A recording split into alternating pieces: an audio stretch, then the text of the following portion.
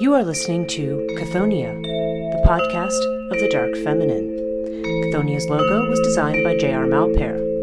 Background music is Phantasm by Kevin MacLeod.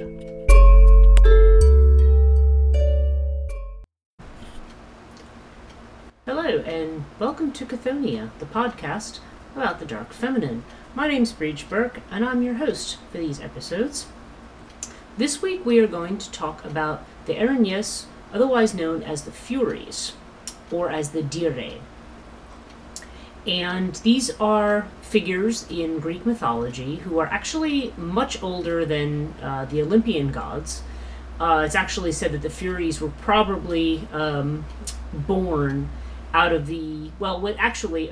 in Greek mythology, there's the episode, there is the union of Ouranos and Gaia, the sky and the earth, which is eventually ended after she produces a whole lot of children that Ouranos refuses to allow to be born. He keeps, he's ashamed of some of the monstrous children that they produce, and he shoves them under the earth. As a professor of mine once said, it's kind of like taking a woman's children and trying to shove them back into the womb. Which Gaia doesn't take kindly to, so she asks one of her children to help her. And of course, Kronos, or Saturn in the Roman, he steps up to the plate, and taking the sickle that his mother's given him when the father comes to mate with her, he cuts his genitals off, and they fall into the ocean, and there are drops of blood everywhere, and out of those drops of blood, among other things that are born, are the Furies, or the Erinyes, I'm sorry. It's a very difficult word to say. As much as I've studied ancient Greek, and though I have studied it, I do not call myself anything like an expert. The pronunciations there are sometimes a bit difficult. So the Erinyes are these women who were born. So they predate the Olympian gods, or at least they're somewhat contemporary, but they are considered to be part of sort of the Titan lot. They're older than the Olympians, and they come out of that match between Ouranos and Gaia. Now, other versions of their stories suggest that they're children of Nyx, the goddess of night. Regardless of which versions you look at, it's very clear that the Erinyes represent very old forces in the universe. Now they're given, there's some of them have a large or infinite number of women who are part of the Erinyes, but there's generally considered to be three. There's Tisiphone, there's Megara, and there's Alecto. Okay, and these are considered to be the three. These are identified as the three names that are associated with the Furies. And they're sort of described as goddesses of retribution, generally punishing humans for things that are done outside of the natural order. Now, it's probably a little bit more precise than this. And what I want to talk about today in this episode on the Erinyes is that, first of all, they definitely are associated with retribution. They are boundary setters. Okay, there's that element. Heraclitus makes a reference to the Erinyes and the idea of the sun, whether it's the sun's orbit. It says the sun is about the size of a foot, and if it stands a foot outside of its orbit, the Erinyes will push it back. And in older Greek art, they're always portrayed. They sort of look like other portrayals of goddesses. They look like probably normal Greek women, right? But once we get to Aeschylus and we get to the the Greek plays about the Erinyes, particularly the Oresteia, which I'm going to talk about in a moment, now we're seeing these scary women with snakes for hair who are kind of monstrous in their appearance. And then there's another incarnation, if you will, of the Erinyes, or the Furies, which are mentioned by first, it's sort of the platonically influenced Erinyes, and that's what you see in the Aeneid with Virgil. So, and at that point, their whole purpose and attitude and everything else is completely and totally different from what you see in the ancient Greek. So I want to get into, these differences about these women.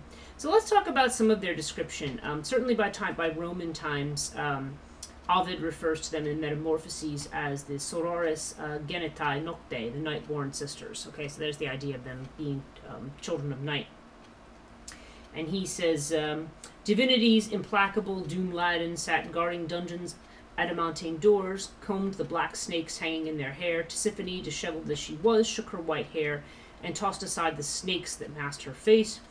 Malign Tisiphone seized a torch steeped in blood, put her robe all in red, dripping gore, and wound a snake around her waist. Okay, there's this vision of them as these horrible women, in black and red, dripping with blood, and carrying snakes. This is a much later conception of the Erinyes. And I want to talk, because they're also conceived of in Greek thinking as both the Semnae Theai, which means the good goddesses, and also as the what's the word? The Eumenides. Okay, in the end of the Oresteia, which is the saga of Orestes, the son of Agamemnon. Agamemnon being a general of the Trojan War, and Orestes, the son left to avenge his death after his wife kills him. The last play in that set is called the Eumenides, which means the kindly ones, and it makes reference to the Erinyes. Okay, so now again in the kind of what do we want to call this in our modern dualistic paradigm about good and evil, where do we put the Erinyes? Are they good? Are they evil? What are they? Because it seems like they're both in a lot of ways. So let's get into the definitions here. Let's see. I just want to find where I want to start here. Yes, it's Virgil that claims that they're born as children of night. And the Orphics, of course, who are kind of the bridge people, in my opinion, between ancient Greek religion and what we think of as modern religion. They saw the Furies, or the Erinyes, as the children of Hades and Persephone, the king and queen of the underworld. Okay. Now, here's the thing. The Erinyes, when they appeared as bringers of justice. Now, one thing to remember, and I think I've said this before, is that the ancient Greek religion is not like our modern religion. Our modern religion is ethical. And the ethical nature of religion probably comes from Plato and his successors, and also from the way Christianity manifested itself in Europe and in the Roman Empire. And, so once you get into ethics, and of course Orphism has a tremendous amount to do with this ethical inflection, whether that was its original intention or not. There's definitely the sense of certain actions being, when we think of the gods and the behavior of the gods, when the first time Xenophon says, Zeus and his philandering, him and, cheating on his wife all the time, that's not acceptable behavior for a god. This is some of the first times we're seeing ethics being brought in. The gods are not being understood for what they are. And this is something I'm kind of hoping to unravel. Don't just assume that the gods are representative forces of good or evil.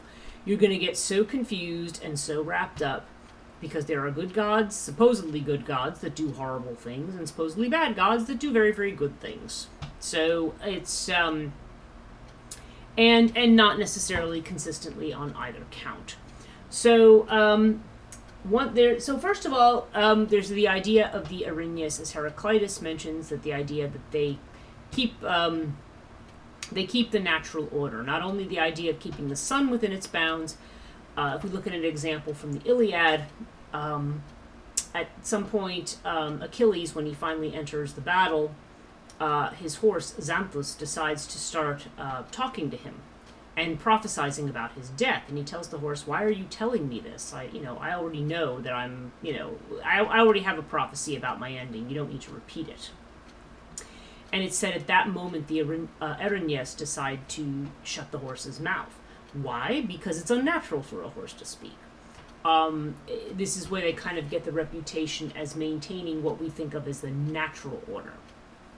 The other things the Erinyes have to do with are what we would call the familial order, okay, or the oikos, having to do with the oikos, so the household. Because it seems like the crimes that they punish are crimes within the household, not crimes of spouses or people outside the family. If a woman marries a man and that man does terrible things, the Erinyes are not really necessarily part of that, but intrafamilial crimes. We've got the, if we think about the, a brother killing a sister, or in the case of Orestes, a son killing his mother.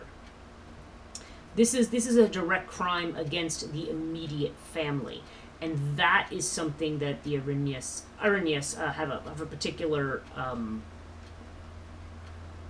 vendetta against.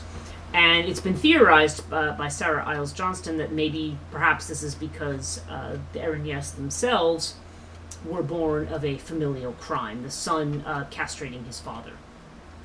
Okay, so who knows whether that's accurate or not, but that is at least one theory that has been put forth.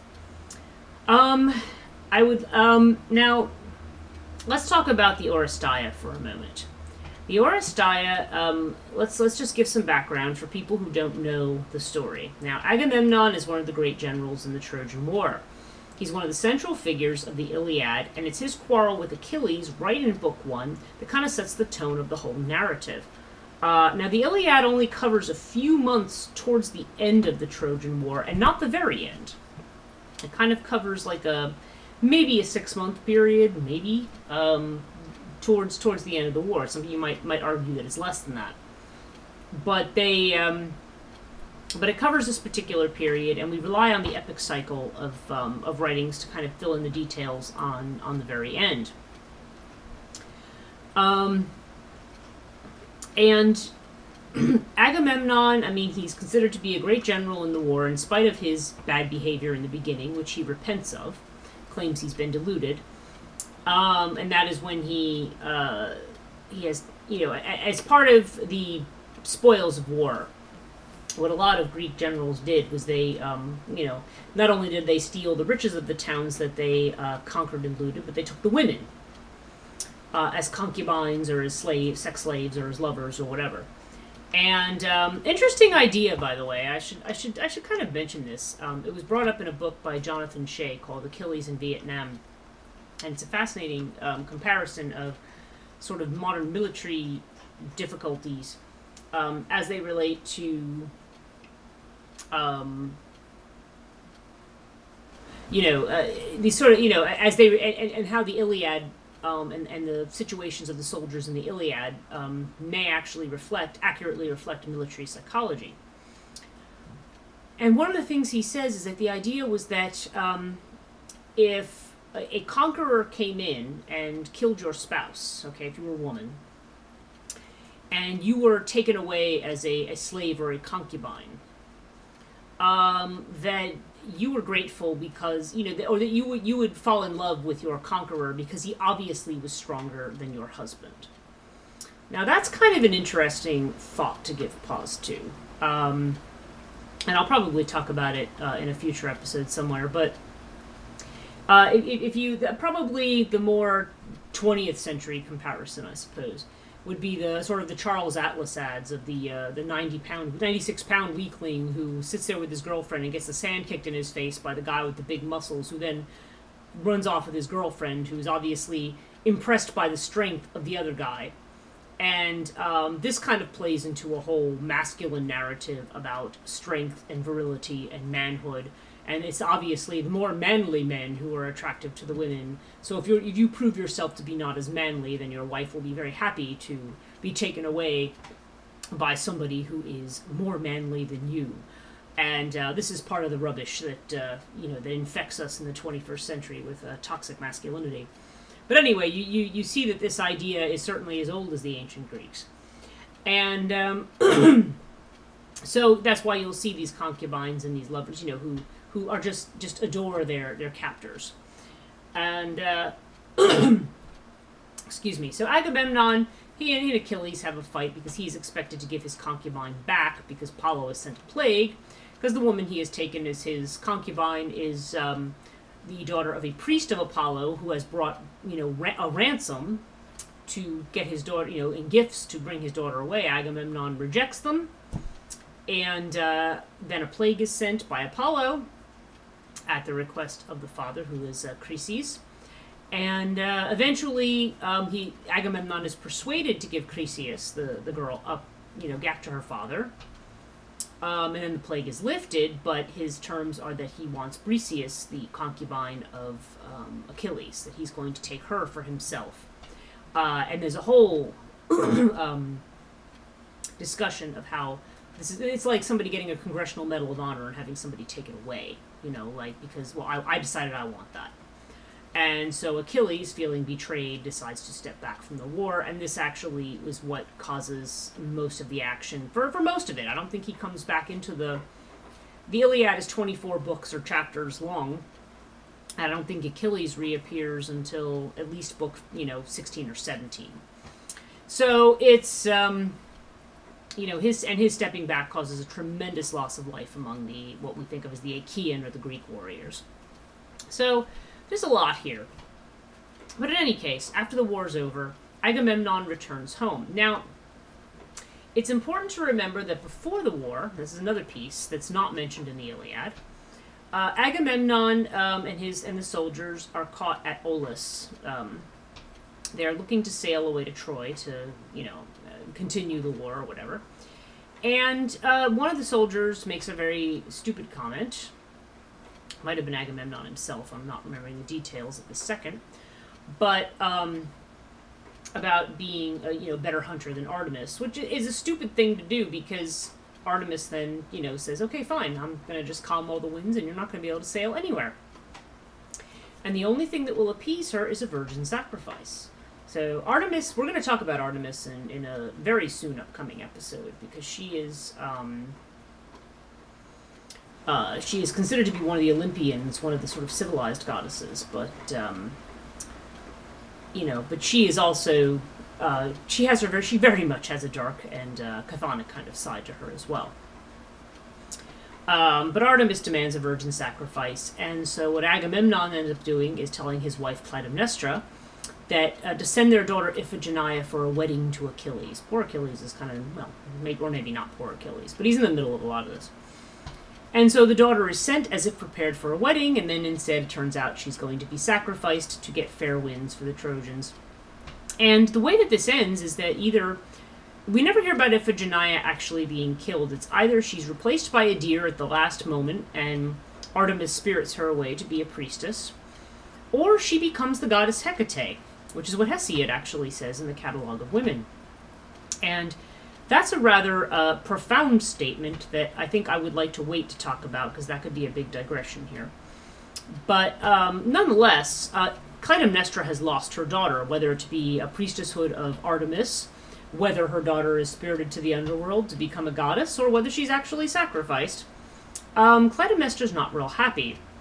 So when Agamemnon comes home, in the meantime, she has teamed up with his half-brother Aegisthus, and there's a whole saga attached to the house of Atreus, which is the house of Agamemnon, and the Mycenaean kingship.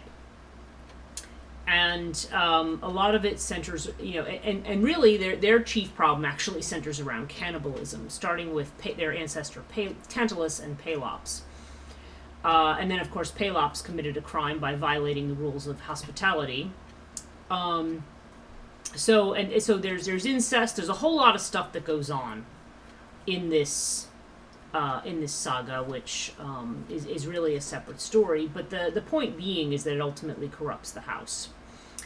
And so when Agamemnon returns home, Clytemnestra makes a very big show of welcoming him. And she lays all of these sort of red garments out for him to walk on so he doesn't have to walk on the ground. This, by the way, is the origin of rolling out the red carpet. And he comes into his house, and of course it's like she's going to prepare a feast and a bath for him, and instead she stabs him to death and murders him. Okay? And she and Aegisthus become, kind of the tyrannical rulers of the land, which people are not happy about. Well, Orestes, who is the one son, now his sister Electra is involved. To what degree, it depends on which drama writer you believe. In some cases, Electra is just grieving for her father. The idea of the Electra complex, by the way, as the complement to the Oedipus complex, comes from the idea of Electra's worship of her father, Agamemnon. She is, and in some versions, she simply tells Orestes what happens, in others she goads him to action. And Orestes decides that he needs to, and he's kind of goaded by the oracles of Apollo as well. You need to avenge your father's death. And to do that, you have to kill his killer, which happens to be your mother. That's a problem because matricide, which is killing your own mother, is punishable by the Erinyes. And the Erinyes do indeed pursue him, almost as manifestations of guilt. So, in the end, Athena takes pity on him, and she has a jury trial. Okay, here's sort of your first, maybe not your first, but this is sort of Athenian democracy in action. And so there's a jury that argues about his murdering of his mother. The Erinyes say, well, how could you cold-bloodedly kill your own mother? Apollo appears and says, and of course Apollo doesn't really, in my opinion, doesn't help because he's trying to argue that, it's really the man who produces the child, not the woman, and the woman's not so important. Which, of course, would have been the opposite of what the belief about the oikos was, the household. The mother as the bearer of children was kind of the central figure in repopulating the sorry, I just saw something odd over here. She's sort of the she's the one that guarantees sort of immortality of the family by bearing children and allowing the family to continue on. So, at least in a tribal situation, she is considered to have a central role. Once you get into the idea of the city-state, where you have these sort of divergent roles and people, coming from other countries, and you have more diversity, there's more of a focus on the individual than on the family. But that again, is another topic. But the Eumenides is a play, and this is about the trial of Orestes, okay? Where the Erinyes go up against Apollo and Athena to condemn Orestes to the fate that they have given to him. And eventually the votes are cast. Now the votes are split equally in half, and Athena casts the deciding vote in favor of Orestes. And so he is allowed to go free. He has been freed of the punishment of the Erinyes. And they are very confused. Now I'm going to read to you a bit from Aeschylus here. The Erinyes will say to Athena, after the judgment has been made, they say, you younger gods, you have ridden down the ancient laws, wrenched them from my grasp, and I, robbed of my birthright, suffering, great with wrath, I loose my poison over the soil. Poison to match my grief comes pouring out my heart, cursing the land to burn, it's sterile. And now, rising up from its roots, a cancer blasting leaf and child. Now for justice. Justice. By the way, justice is one of the few values that the ancient Greeks had. Dike. Across the face of the earth, the bloody tide comes hurling, all mankind destroyed. Moaning, only moaning, what will I do? The mockery of it, oh unbearable. Mortified by Athens, we, the daughters of night, our power stripped, cast down. And Athena says, yield to me, no more heavy spirits, you are not defeated. The vote was tied, a verdict fairly reached, with no disgrace to you, no Zeus brought luminous proof before us. He who spoke the god's oracle, he bore witness that Orestes did the work, but should not suffer harm. And now you'd vent your anger and hurt the land? Consider a moment, calm yourself. Never render us a barren, raining your potent showers down like spears, consuming every seed. By all my rights, I promise you your seat in the depths of the earth, yours by all rights, stationed at hearts equipped with glistening thrones covered with praise. My people will revere you. Well, the Erinyes are not really convinced by this, so she has a lot more convincing to do. And so they repeat exactly what they said before, and Athena goes on to say, you have your power, you are goddesses, but not to turn on the world of men and ravage it past cure. I put my trust in Zeus, and, must I add this? I am the only god who knows the keys to the armory where his lightning bolt is sealed. No need of that, not here. Well, there's a threat, like, I could take you down with Zeus's lightning bolt, but now we don't need to talk about that. Let me persuade you. The lethal spell of your voice, never cast it down on the land and blight its harvest home. Lull asleep that salt-black wave of anger, awesome, proud with reverence, live with me. The land is rich, and more, when its first fruits offered for heirs, the marriage rights are yours to hold forever, you will praise my words. Okay? And so the Furies protest against this as well, and Athena replies, I will bear with your anger. You are older. The years have taught you more, and much more than I can know. But Zeus, I think, gave me some insight, too, that has its merits. If you leave for an alien land and alien people, now notice what she's getting at here, because remember, these are an intrafamilial group. They are interested in the family. You will come to love this land, I promise you. As time flows on, the honors flow through all, my citizens and you, throned in honor before the house of Erinyes, which is the king of Athens, will harvest more from men and women in solemn file than you can win throughout the mortal worlds. Here in our homeland, never cast the stones that whet our bloodlust. Never waste our youth, inflaming them with the burning wine of strife. Never pluck the heart of the battlecock and plant it in our people. And interestingly, by the way, this is exactly what Virgil does in the Aeneid. Intestine wars seething against themselves. Let our wars rage on abroad with all their force to satisfy our powerful lust for fame. But as for the bird that fights at home, my curse on civil war. Okay? So Athena is saying to them, are you really looking, your actions are just going to sow more discord within the household, which is exactly what you don't want. And eventually the Erinyes yield to her, and she declares them the Semni, the Eumenides, okay, the kindly ones, and also the Semni Theai, or the good goddesses, okay? And she is, and so what Athena is saying is that not only are the Erinyes, goddesses of destruction, but they are also goddesses of fertility. In other words, a family that's starting out must bring offerings to them as Semni Theai in order that their household may be fruitful, produce children, have prosperity, and so forth. That cannot happen without the blessing of the Erinyes. So the Erinyes are persuaded, and they do speak their blessings. Now, I have Sarah Iles Johnston's book again, The Restless Dead. And I want to try to find this one spot here where she talks about the Erinyes in this context. And it's a, let me just see towards the end here. Okay. Okay, among the many things that Sarah Iles Johnston talks about in terms of the role of the Erinyes,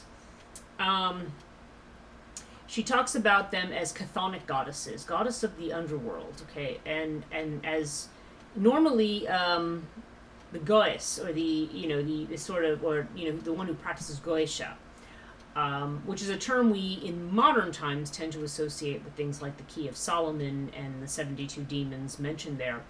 But goetia is actually much older. It's an archaic Greek practice, and it has to do with necromancy, and it has to do with not only bringing the dead to their destination, but either keeping them from coming back, or consulting them when one needs to know the future, or, and also with dealing with the angry dead.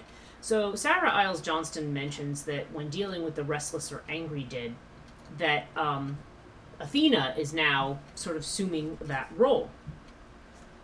And I'm going to quote Sarah Iles Johnston, page 286 of The Restless Dead, at least on the edition that I have.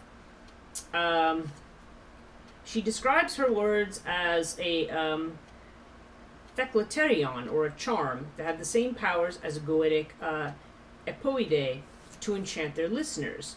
What we witness at the end of the Oresteia, then, is the goddess of civic concerns adopting the skills of the Goes to ensure her city's welfare. However much Aeschylus may fold it into the official cult of the Semnai Goetia has become a central part of the Greek polis, an art once brought into the city by the Cretan Epimenides, and now comes naturally to the goddess synonymous with the city of Athens itself. Now, what she's referring to is something called the, let me get the name right, the Salonian Affair. And this was this was an attempt to overthrow the government of Athens.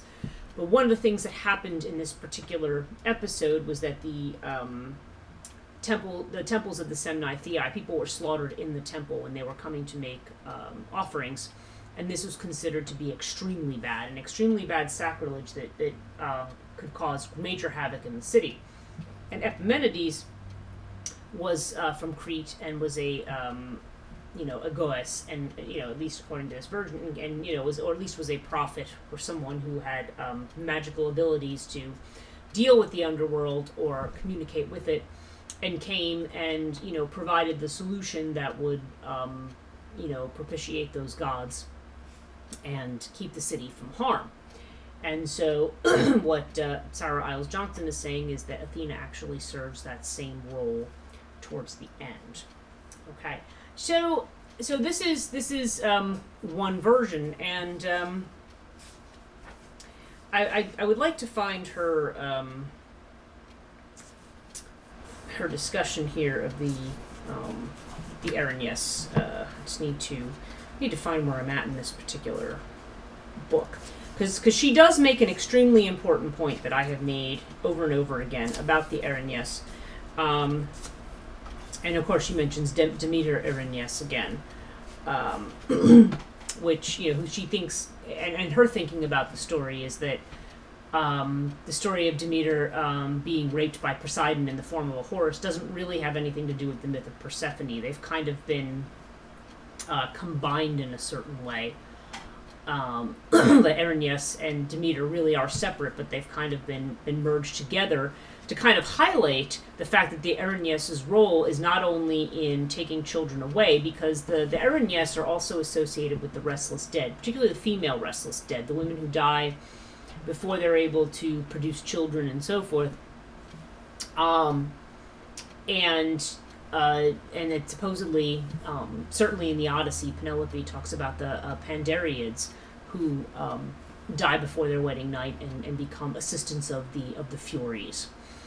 And this whole idea of them as assistants of the Furies comes out of but then also being the idea of combining with Demeter, who's the goddess of agriculture and of growing things and fertility, kind of shows that they were not one-sided. We tend to think of them as these horrible, almost evil kind of women, and they're not evil.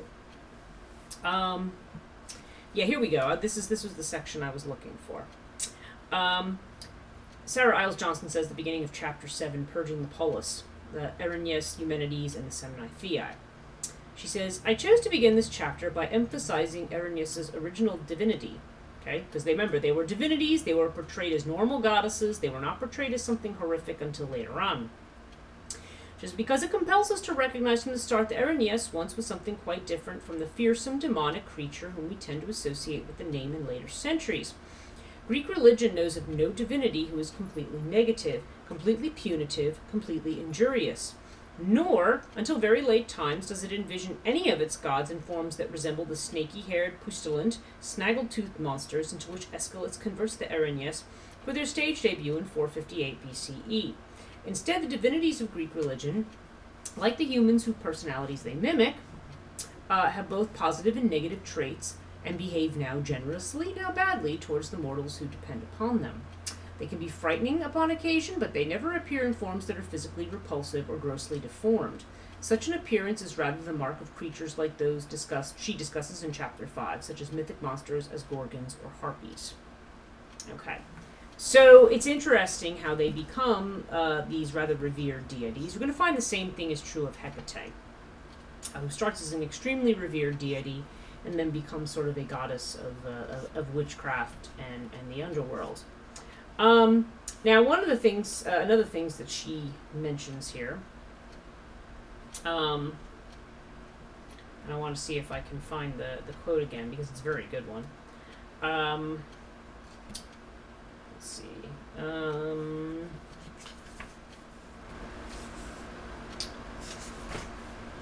Because one of the things she talks about is the fact that the Erinyes, one of the arguments the scholars put forth is that you don't find temples to the Erinyes. You don't find. I mean, you have the Semnai temples, but you don't actually have this. They're saying, well, the Erinyes, obviously we're not worshipped as goddesses because we don't have a temples to them. And what Sarah Iles Johnston points out, very correctly, is she says, Erinyes is kind of a title. She said, and it's, here we go, I found it now. When she talks about references to the Erinyes and the cult paid to them, she says, we must take all these reports seriously, however, even as we remain cautious about accepting all their details at face value. Dismissal of them is usually based on two things in addition to their narrative settings. The first is the absence of the name Erinyes in any cult inscription, but as the very nature of cult is to use every means possible to flatter and persuade the deity into cooperating, it would be surprising indeed if any official document called these goddesses by the title associated with their negative side.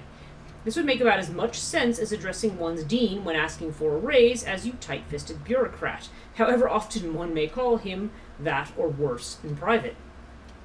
Cult would be paid to deities of a dual nature under the name of Eumenides or something similar in the hopes that they would take the hint and look kindly upon their worshippers, just as cult would be paid to Hades under the name of Pluton, which of course has to be that one who brings wealth. Okay. And this is an important thing to remember. The gods have various aspects, and that if you are looking to appease the god, then you are going to call it by kindly names. You're not going to call it by its more frightening manifestations. This also was done by the Romans, by the way, in reference to the sort of the restless dead, who are referred to as demones, the kindly ones. And and this is also the idea that you don't want the dead coming back and either polluting where you live or hurt, coming to your home and wreaking havoc. The Romans had many festivals. They had the Lemuria, they had the Parentalia. They have different festivals that the whole idea was to appease their ancestors and to keep the dead, to say, hi, we respect you, but please stay over there. And Ovid talks about certain rituals in particular that were used to, that were performed by the heads of the family to keep the dead out of their homes. So very similarly, the Erinyes are treated this way. Now that's the Oresteia. That's also the ancient conception, the archaic conception of the Erinyes. So what happens later? Now, as we know, the Romans adopted a fair amount of Greek mythology. They didn't really have a mythology of their own. They're similar to other groups in that sense, or at least it wasn't a mythology written down. They did have a tremendous number of oracles, but they didn't have, and they had a lot of local spirits. But they ended up adopting a lot of, at least certain parts. If you read Livy, he talks about how the king, one of the first Roman kings, Numa, selectively adopted from not only from Greek drama but from Greek myth and belief about the gods. And the Erinyes become either the Furies or the Dirae, D-I-R-A-E, with Dirae is a plural. Okay, Dira would be the singular, D-I-R-A. And we get the word dire from that, okay? A dire prediction, which of course has to do with doom. In Dante's Inferno, we see the Dirae at the gates of Dis, okay?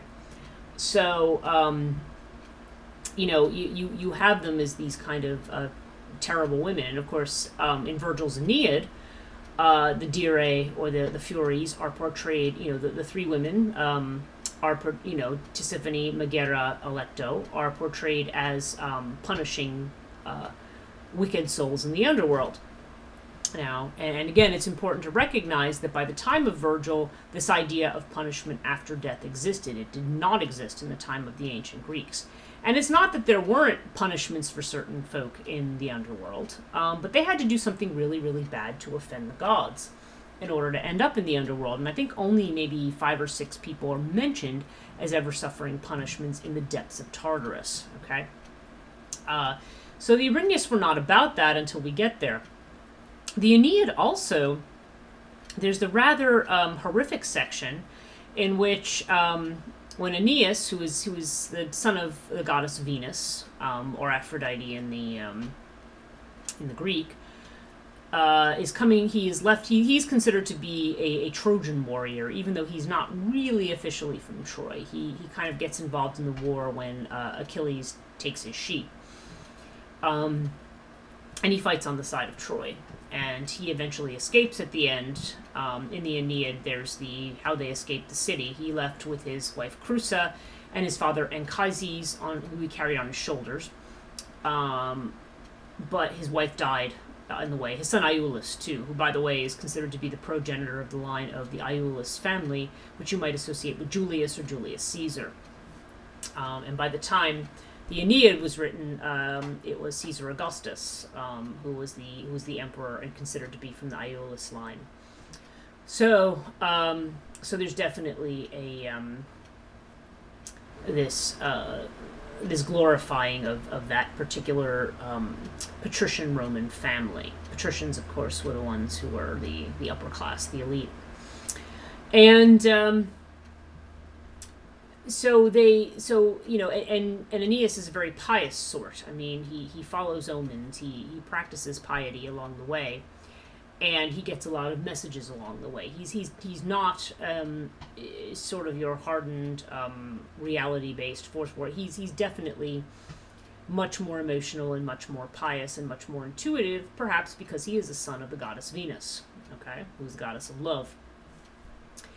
And when he finally comes to the city where he's destined to marry the princess, and he is destined to kind of found a precursor to Rome, the princess there, Lavinia, she's already engaged to a man called Turnus.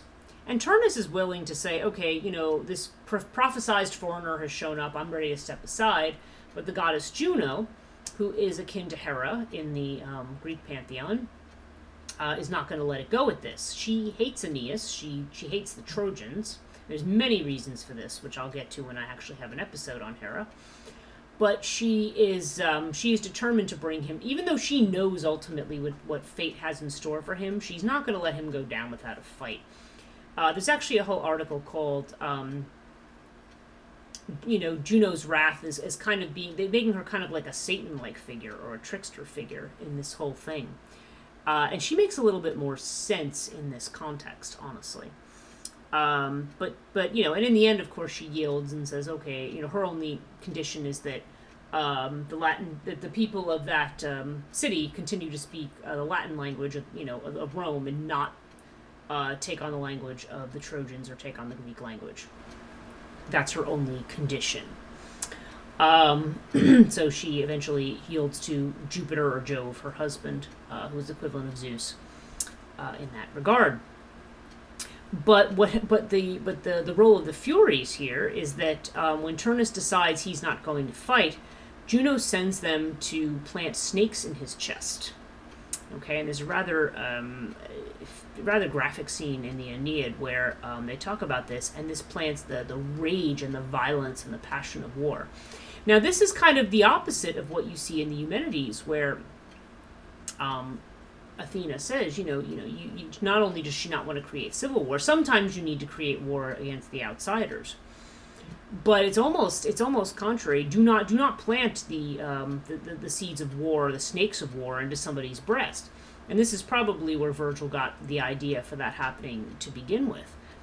And then the Furies appear again as old women trying to get them to burn down the Aeneas' ships. But of course, The goddess Cybele, in this case, intervenes because it's made from wood. The chips are made from wood from her sacred grove, and she won't allow them to burn.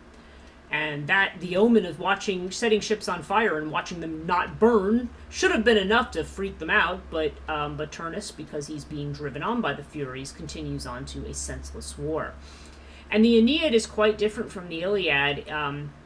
Not that the Iliad doesn't have its sad moments or its poignant moments, but the Aeneid is really about how the lives of youth are wasted in these ridiculous escapades for glory or for, the things. It really casts a critical eye on war. And it's not surprising because Rome had come out of several years of civil war, and now Augustus was the emperor who sort of united everything. And it was the idea of, isn't it good to now be back in the Pax Romana, or the Roman peace, and not be engaged in war? So the horrors of war are really emphasized there, and the fact that, he came in peace, and instead they slaughtered all these innocent animals and innocent boys and everything else.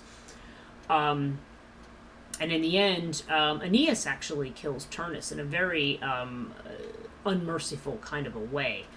And one wonders whether or not the Aeneid was meant to be ended that way, given the tone of the rest of it. But we're not entirely sure that Virgil was ever really finished with the Aeneid. And we do know that in sort of Virgil's, I don't know, I guess you would call it his last will and testament, he didn't want the Aeneid to be published. He wanted to be burned. And whether that's because it wasn't done and he didn't like the ending, or whether he felt it was too much of a kiss-up to the Emperor Augustus, who did like Virgil a great deal, and at the end of his life maybe he regretted that, we don't know. But we do know that his wishes were not acknowledged, and so therefore we still have this piece. But it shows you the difference in the role of the Furies between what their ancient role, where they kind of are these establishers of justice and these boundary setters, but that also are, if you propitiate them, that you will have prosperity and your family will multiply. There's a fine line there between child death and increasing your family. And also that they promise not to make young girls into Aori, or to take them away before they're eligible to have children, because that creates a whole separate kind of ghost. Again, that's another episode that we'll have. But but the Furies, they're kind of associated with this, so they're very dangerous figures, but they're also very respected. And they represent that sort of, what we think of as a scary, dark, feminine energy. That, it's not necessarily, again, now we're seeing it's not necessarily doesn't have to be an evil energy.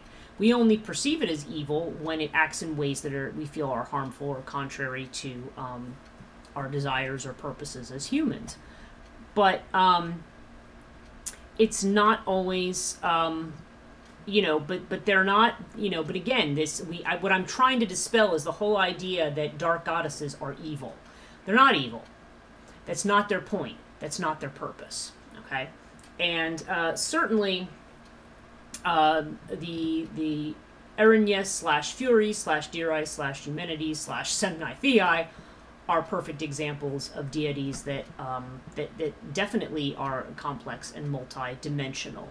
So we need to get away from this ethical idea of what they are. They are there to represent the consequences of certain actions, and and sort of the reflection and consideration of those. I have a few other notes that I want to do before I end this week's podcast. One of the things I think about with them being represented with snakes, just like Medusa and some of the others. Medusa is probably going to be the subject of the next podcast that I do. Certainly there's the motif of the old woman or the crone. So there's this idea of sort of this ancient wisdom or the knowledge that is maintained by these much older goddesses. And snakes, of course, we don't want to forget their connection to, if you think in Hinduism, for instance, of their connection to the Shakti, the Kundalini, the serpent that goes up the spine, and that, we leave our sort of more base and primal instincts behind towards something higher and more spiritual. The idea of the snake as negative is definitely a biblical thing. It's not a And anyway, it may be in certain cultures that are similar, but in many many cultures, the snake is actually positive image. So the appearance of the snake does not necessarily have to be a negative, and we can talk more about that when we talk about Medusa. I have a note that they maintain social order and purity, but nothing to do with sexual purity. Dead souls that assisted them were women who died before they could have children. Okay. And so, and Sarah Iles Johnston actually mentions in the book, she talks about the idea of the Erinyes as, Apollo refers to them kind of as hags, who nobody would want. How often have we heard this? I didn't rape her because she's not the person. She's ugly. She's not what I would have wanted. We've heard that before. Not that it matters to men who are trying to get power over somebody. If that's their intention through rape. Okay. I'm not saying that men, generally we have sex with people we're attracted to, but you understand what I'm saying. But they were, but the idea is that the Erinyes maintain kind of a sexual purity by choice. Because remember, originally they just looked like any other female goddess. They were probably just as attractive and everything else, but they maintain their virginity by choice in order to help maintain boundaries and healthy relationships within the family. So that's something else to be thought about and considered when we talk about the Erinyes.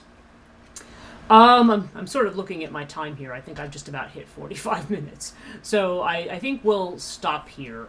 Certainly I welcome any questions either on the Cathonia Podcast page on Facebook, on Instagram at Cathonia Podcast, which I think is in one word, same with Twitter. And also I have a YouTube, on the YouTube channel, which is just Cathonia. Please feel free to leave comments there as well.